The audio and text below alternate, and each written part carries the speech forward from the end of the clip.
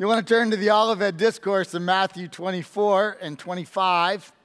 This is our 7th week in the Olivet Discourse. We're in Matthew 25, 1 to 13. Let's ask God to guide our time. Father God, we thank you for the richness of your inspired, inerrant word, your 66 books. And as we spend several months in the Olivet Discourse, learning about the end times, and today talking about the return of the bridegroom, your son, for his bride, the church, believers, we ask, Father, that you would impart your scriptures to our hearts, that we might be changed by truth that comes from you. Guide us, we ask, in the name of Jesus Christ. Amen. Probably many of you know the name D.L. Moody, Dwight Moody. He was a pastor of yesteryear. He was the founder of the Moody Church and the founder of Moody Bible Institute, which today is a university with both a college and a graduate school. If you know anything about D.L. Moody, you know that he not only was a very faithful preacher and pastor, but he was a very faithful evangelist. He told many people about salvation by faith in Christ alone. So D.L. Moody was this individual that would regularly tell others about Jesus. There was one particular young man, recently married, a friend of the family, and D.L. Moody had the opportunity on occasion to tell him about Jesus. It wasn't that the young man didn't know about Jesus. He had grown up in the church, but he had never personally accepted Christ as Savior. So one day, D.L. Moody, knowing that this young man and his bride were moving west, he made a time to get together with him, and he said, "Look, today is the day of salvation. It's not enough to know about Jesus. You need to know Jesus. You need to believe in Jesus. You need to ask Jesus, his death on the cross to be the payment of your sin, his resurrection to be evidence of life after the grave. You need to accept Jesus as Savior." And the young man responded to D.L. Moody. He said, "This is the deal, Pastor. I'm going out west. I've got some goals. And when I'm set in life, when I have all the money I need for the rest of my life, we'll move back. And at that point, I will ask Jesus to be my Savior." And D.L. Moody said, "Well, it might be too late. You don't know what's going to happen. You don't know if you have tomorrow. You don't know if Jesus is returning or tragedy strikes. You don't know. It may be too late." And the young guy just kind of laughed and moved away. Well, a few weeks later, as he gathered all his stuff and was about to leave town, D.L. Moody was impressed by God one more time. Just go and talk to him. And so he went and talked to the guy and said, "Come on, today. This day is the day of salvation. This is the day you need to believe. Receive Christ." And the young man was annoyed. He said, "I've told you the plan. The plan is I'm going out west. I'm going to get set for life. When I have all the money I need, I'll move back. Then I will receive Jesus." That night, the young man got very sick. He got sick enough to enter the hospital. He got sick enough that today we would say he would be in ICU. Very, very sick young man. And D.L. Moody came to visit him. And he said, "Young man, it could be too late. You got to receive Christ." And with his weak voice, he said, "Look, Pastor, I don't want to see you again. I've told you the plan." And he got better. His health was restored. He and his wife packed up and they were set to leave. And D.L. Moody thought, that's it. I don't have another opportunity. But late that night when he was sleeping, there was a rap on his door. And it was that young man's wife. My husband's sick again. That illness that left him, it came back. He won't make it through the night. Will you come and visit? Will you come and pray? And when D.L. Moody walked into the room, the young man was staring at the ceiling and he was saying, it's too late. It's too late. It's too late. And he died. Now, we don't know what happened in his last moments. We never know. We always have hope. We know that he knew the gospel. Maybe by faith he believed in Jesus at the last moment. We don't know. We don't know. But we know a day is coming when it will be too late. It will be too late for every person in this room. Either Jesus will return, the parousia, the coming, the rapture, which is what the text is about, or we will die and it will be too late. Hebrews 9:27 says this, it is appointed for man to die once, and after that the judgment.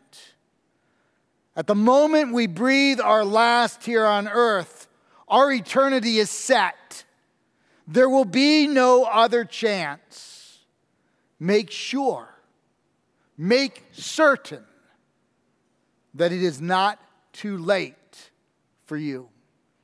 I want to pick up and read the text. It comes from Matthew 25. Let's read verses 1 to 13.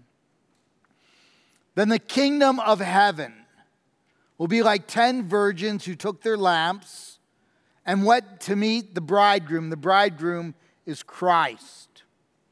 5 of the virgins were foolish, and 5 of the virgins were wise. The wise are those who have believed in the bridegroom Christ as Savior. The foolish are those who know about the bridegroom, have learned about the bridegroom, have studied the bridegroom, but have not embraced the bridegroom as personal Savior. For when the foolish took their lamps, they took no oil with them. I take it out of Zechariah 4 that the oil represents the Holy Spirit. And the Holy Spirit comes upon us and indwells us at the moment in which we know Christ as Savior. They don't have oil, they don't have the Holy Spirit, they don't have Christ. They don't have salvation. But when the wise took flasks of oil with them, with their lamps, as the bridegroom Christ was delayed, so far about 2,000 years, right? As the bridegroom Christ was delayed, they all became drowsy and slept. Life happens. But at midnight, there was a cry, here is the bridegroom, here's Christ, come out to meet him. Then all those virgins rose and trimmed their lamps. And the foolish said to the wise, give us some of your oil, for our lamps are going out. But the wise answered, saying, since there will not be enough for us and for you, go rather to the dealers and buy for yourselves. And while they were going to buy, the bridegroom Christ came, and those who were ready, those who were prepared. Last week, Pastor Jeff said this is kind of, the other Jeff, said this is kind of the sermon of being ready. He's right. To this point, we've actually been told 5 times in the Olivet Discourse, be ready. And for those who were ready, went in with him to the marriage feast, and the door was shut. Afterwards, the other virgins came also, saying, Lord, Lord, open to us. But he answered, truly I say to you, I do not know you. Watch therefore, for you know neither the day nor the hour. As you and I begin, I think it might be helpful to take a few moments to talk about a first century Jewish wedding. In the first century, Jewish weddings were in 2 parts. There were 2 distinct aspects to a wedding, often separated by 6 to 12 months. The first is called kedushin. It's betrothal. Today we might say it's when you're engaged, but it means so much more than that. In the kedushin, or the betrothal stage, we have a young guy and a young gal, and they're betrothed one to another. What happens is that the groom goes to the house of the bride's parents. They have some legalities. They send or say some vows. They declare before one another that they are legally husband and wife. And he gives the mohar, which is the bride price. Incidentally, in this culture, the bride price does not go to her parents. The bride price actually goes to the bride. This was their form of social security. So perhaps she is a 5 sheep, 2 goat, 1 camel bride. And so she gets all of that, and they're all hers, and every offspring through the years belongs to her. This is her social security, because maybe in 30 years her husband dies. And now she has a huge flock because they've reproduced, and she can live off of that because there's no reputable job for a female. And so he pays the mohar, the bride price. And then he goes back home. He goes to live with his parents. She remains living with her parents. They do not share intimate relationships, not until the second stage, the huppah stage, which we'll talk about in today's text. By the way, this explains a lot of what's going on in Matthew 1 and 2 and Luke 1 and 2, the birth narratives of Christ. You remember that Joseph and Mary are pledged to one another. They have gone through the first stage, the kedushin stage, the betrothed to one another. And suddenly Joseph discovers that Mary is pregnant. Now, this is not the time when they are to be intimate with one another, certainly not with anyone else. They are legally husband and wife, but they live separately. There is no intimacy, and she is pregnant. Joseph knows he is not the husband. So Joseph has 3 options. The first option is that he can say that the child within her womb is his own. He can take the child as his own, but his reputation will be ruined from that day forth. No one will ever call him a Sadiq, a righteous man again. That's the first option. The second option is he can make sure everyone knows that he's an innocent man. He can expose her, publicly divorce her, and have her shunned or worse in her community. The third option is he can quietly divorce her. That would clear his reputation if anyone asks. It wouldn't publicly expose her, then she wouldn't be shunned. Because Joseph is a Sadiq, a righteous man, he chooses option number 3, the most honorable option. He's going to quietly divorce her and move on. And that's when the angel comes to him. And the angel tells him that the child within the womb is from the Holy Spirit, that the Holy Spirit has come upon her, and the shadow of the Most High has overwhelmed her, so the child to be born is the Son, the Holy One of God. And so he immediately goes to the second stage, but he doesn't have the processional. He just brings her home to live with him. Under normal circumstances, and Joseph and Mary are not normal circumstances, you have that first stage, the kedushin stage, the betrothal stage. They live apart. They do not share relations for 6 to 12 months. And then you come to the second stage, the huppah stage. This is when the bridegroom and his attendants will walk through the streets to the parents' home of the bride. Now, if you've been to Israel, especially on Tuesdays and Thursdays, you see this along the Via Dolorosa, the way of the cross, because they're making their way to the Western Wall. They want to get to the Western Wall, which is a blessing upon their marriage. And so you see this quite often. And what happens is the bridegroom and his attendants go to her house, then everyone lights a lamp. If you don't have a lamp, you're a party crasher. It's the way to distinguish who is part of the wedding and who is not. This is the setting of today's text. And in verse 1, Jesus compares our desire, the desire of all humans, to go to the afterlife, to be with God in heaven. That's a universal desire for most. And he compares that with the 10 attendants, the 10 virgins. I want us to notice from the text, all 10 are reputable people. All 10 are chaste.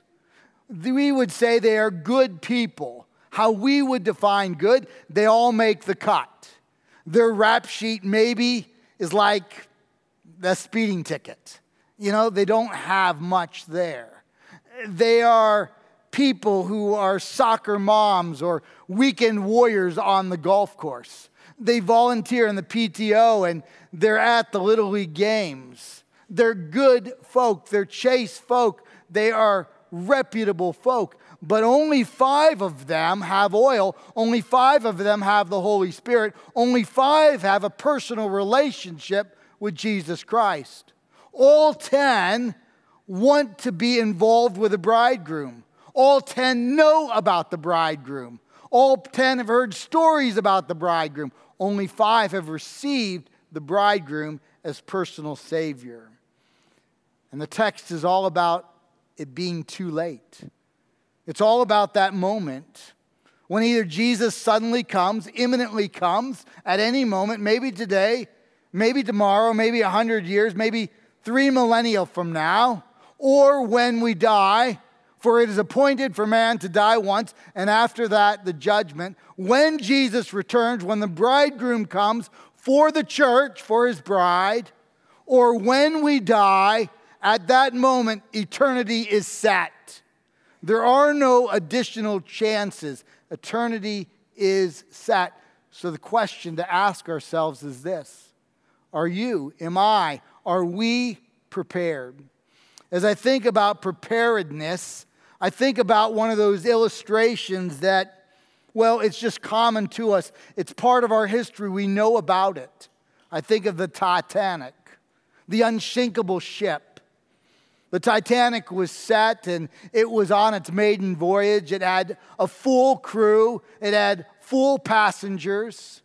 Based on the number of people, it was supposed to have between 32 and 64 lifeboats.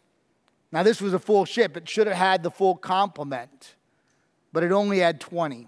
Someone thought, all these lifeboats on the deck, they clutter things up. That's too many, and so there were only 20 on a ship in its maiden voyage. They were in cold water.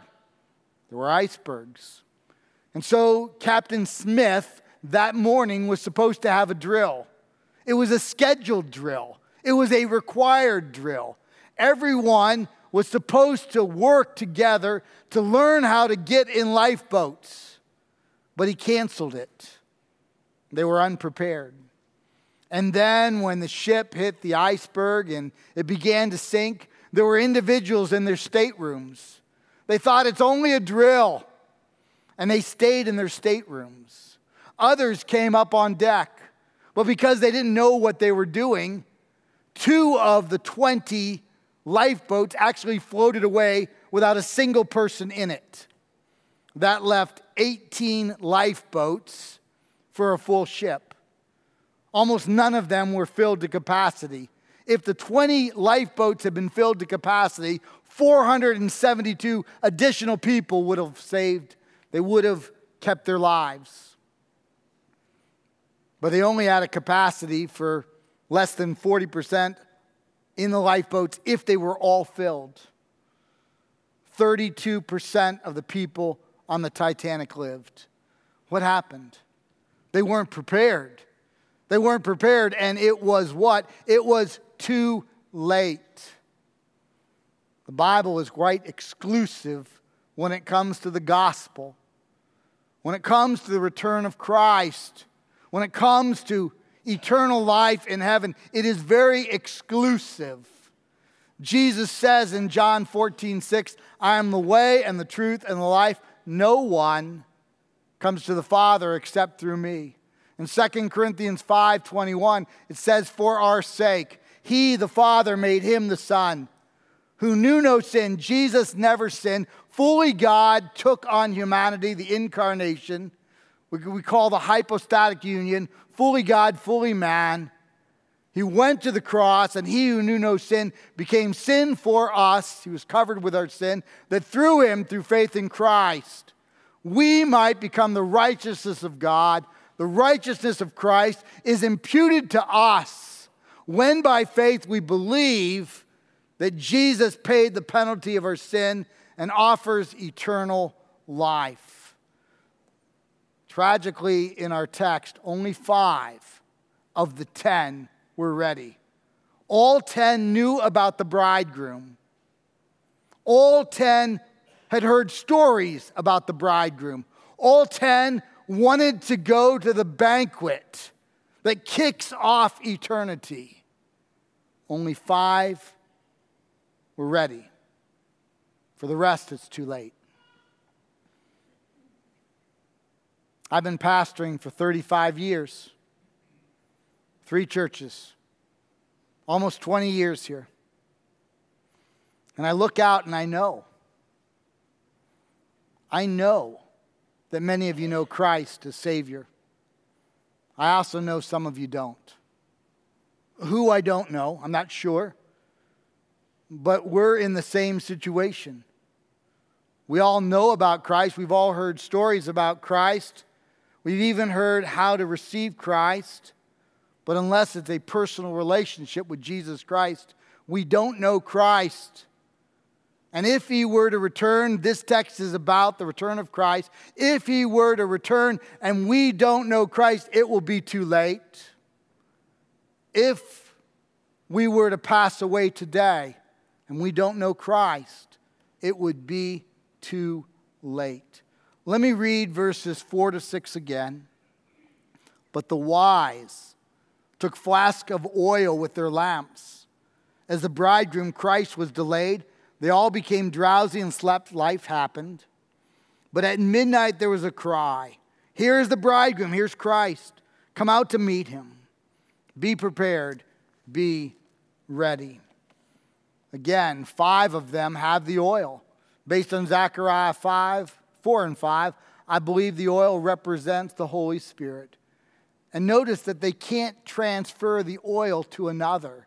You might say, well, that's kind of selfish. No, you just can't transfer the Holy Spirit. A parable makes one point. And the point is not about whether I can give you oil. The parable isn't about kindness or sharing. The parable is about personally being ready. And salvation is not transferable. With our remaining time, I want to make a few points. The first I've already made. Salvation is not transferable. I'm not denying that you and I have the privilege, the obligation to tell others about Christ. That is our obligation. We are therefore Christ's ambassadors, as though God were making His appeal through us. We implore you on Christ's behalf, be reconciled to God. Pray therefore the Lord of the harvest to send out laborers into His harvest field. Look out in the harvest field, they are white unto harvest. We have this joy, we have this obligation to share salvation with others. But our salvation is not transferable. A day will come when we will all stand before Christ, the end time, the eschatological judge. And He will ask us, why should I let you into my Father's kingdom? And someone might say, well, my parents have great faith. And I believe the Lord would say something like this. Yes, I have a great relationship. It is with great joy that your parents will spend eternity with me. But at this moment, their faith is not relevant to my question. why should I let you into heaven? And the only answer is, you, Jesus, are the way and the truth and the life. I have no life without you. It's by faith in you. You might say, well, I know a lot about you, Jesus. I mean, Jeff was at Highland for like 20 years. Do you know what it's like to listen to him preach? That's purgatory. I've suffered enough. And that might be true. But that still will not be an adequate answer. We need a personal relationship with Jesus Christ. Don't let today go by without you, me, us, all of us, certain that we know Jesus, lest it be too late. The second thing I note from the text is the alarming setting. The setting is everyone knows the bridegroom. That's the setting. Everyone wants to be with the bridegroom. That's the setting. But not everyone has personally received the bridegroom. See, it doesn't matter ultimately if we just know of Jesus. We've got to know him personally. Not of him, we need to know him. It's not enough to go to church. It's not enough to be in a Bible study or occasionally to pray. We need to know Jesus. Don't leave today without knowing Jesus. Don't allow it to be too late. Third, when Christ returns, there are no second chances. We live in a theological world that has loved and still loves second chances. At one time in certain theological traditions, there was a lot of talk of purgatory.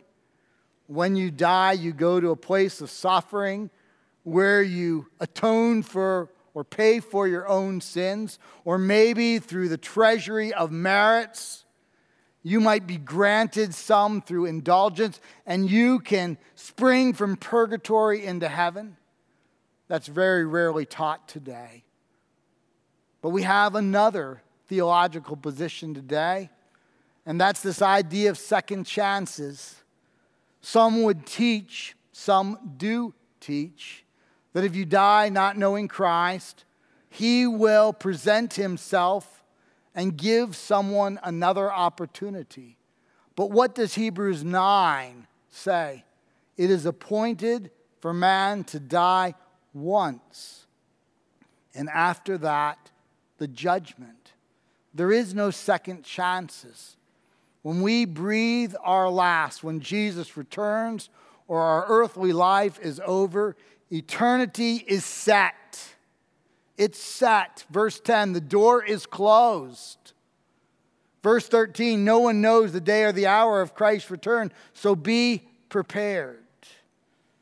And that is the fourth point, the need to be prepared. There's a couple stages to it.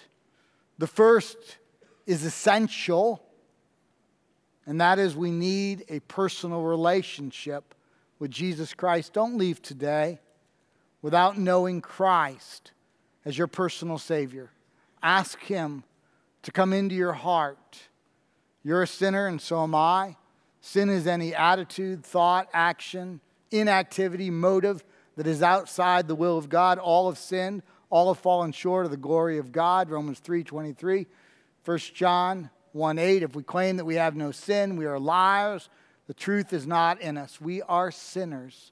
And that's why Jesus, in his grace, paid the penalty of sin, died, rose again, offering salvation to all who believe in him. There are no second chances. To be prepared, we need Jesus. Well, let's suppose that most of us here have already prayed and received Jesus by faith. How then are we prepared? Well, think about it. What do you want Jesus to find you, me, us doing when he returns? I think of VBS, Vacation Bible School. We had 4 one-week vacation Bible schools this year at the 4 campuses. 21 kids, I believe, prayed to receive Christ. Can you imagine if you were volunteering at Vacation Bible School and a child was coming to Christ and you had a part in that and Jesus returned? That would be awesome. We're going to have 3 campuses of One Way, and probably after January, 4 campuses of One Way. Can you imagine if you are volunteering in One Way Club and you're telling kids about Jesus, or even doing crowd control, and Jesus returns? Isn't that how you want him to find you, me? Can you imagine the day he returns and you took time to have devotions and prayer? Can you imagine the week he returns? Earlier in the week, you shared Christ with a coworker or a friend. What do you want Jesus to find you, me, us doing when he returns? Do you want him to find us as workaholics or faithful workers who have balance in life? Does the idea of him finding us, feeding our besetting sin, turn our stomach? Or do we want him to find us prepared, to find us ready, alert? I think Jeff was right when he said this whole series is about being ready. 5 times we've already been told, be ready, be ready. The Lord is coming. How do I want to be found when Jesus returns?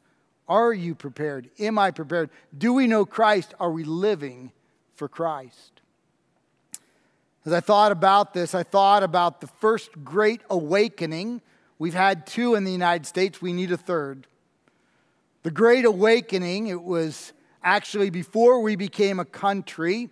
It was 1734 to 1744. There was a man named George Whitefield. He was a great preacher.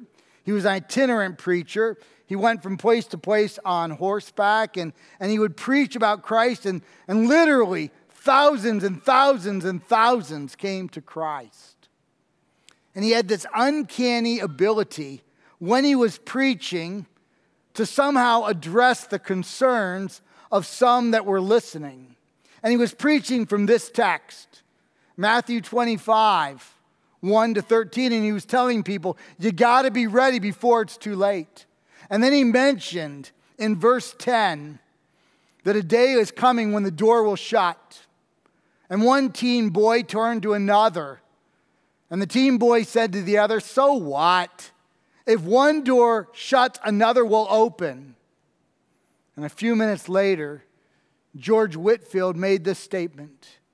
He said, it might be today that someone with trifling aspects of life, who's not serious about life, just thought to themselves, if one door closes, another will open.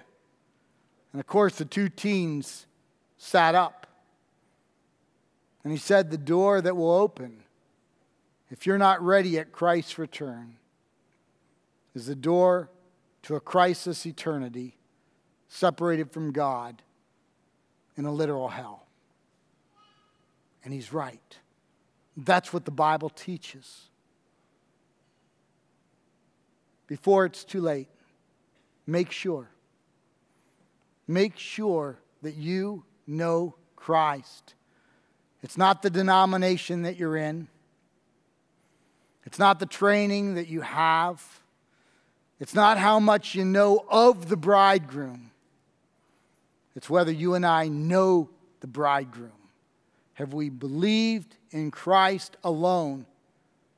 His atonement, his payment for our sins. And are we ready?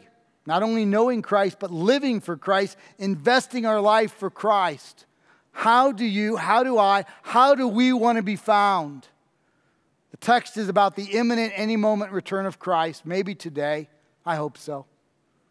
Maybe next week. That would be fine. Maybe 1,000 years from now. Then I'm going to die. I still need to be ready. Make sure, my friends, that we are ready. That it's not too late. Let's pray. Father God, I thank you for the Olivet Discourse. A lot that I need to apply to my life, and a lot that those who are here also need to apply to their lives. Father, I pray that each person here would know beyond a shadow of a doubt that they have received your Son, that they have a personal relationship with Jesus Christ. And if they don't know, may today be the day. May they not leave today without by faith saying, come into my heart, forgive me of my sin, become my Savior and Lord, and mean it. And for those of us who know Christ, may we evaluate the preparedness of our lives. If we're driven by recreation and driven by self-advancement more than caring about the kingdom and a balanced life, including serving you faithfully. Father, we want to be prepared. We want to be ready. Urge us by your Spirit for both of these to be true. It's the name of Christ we pray.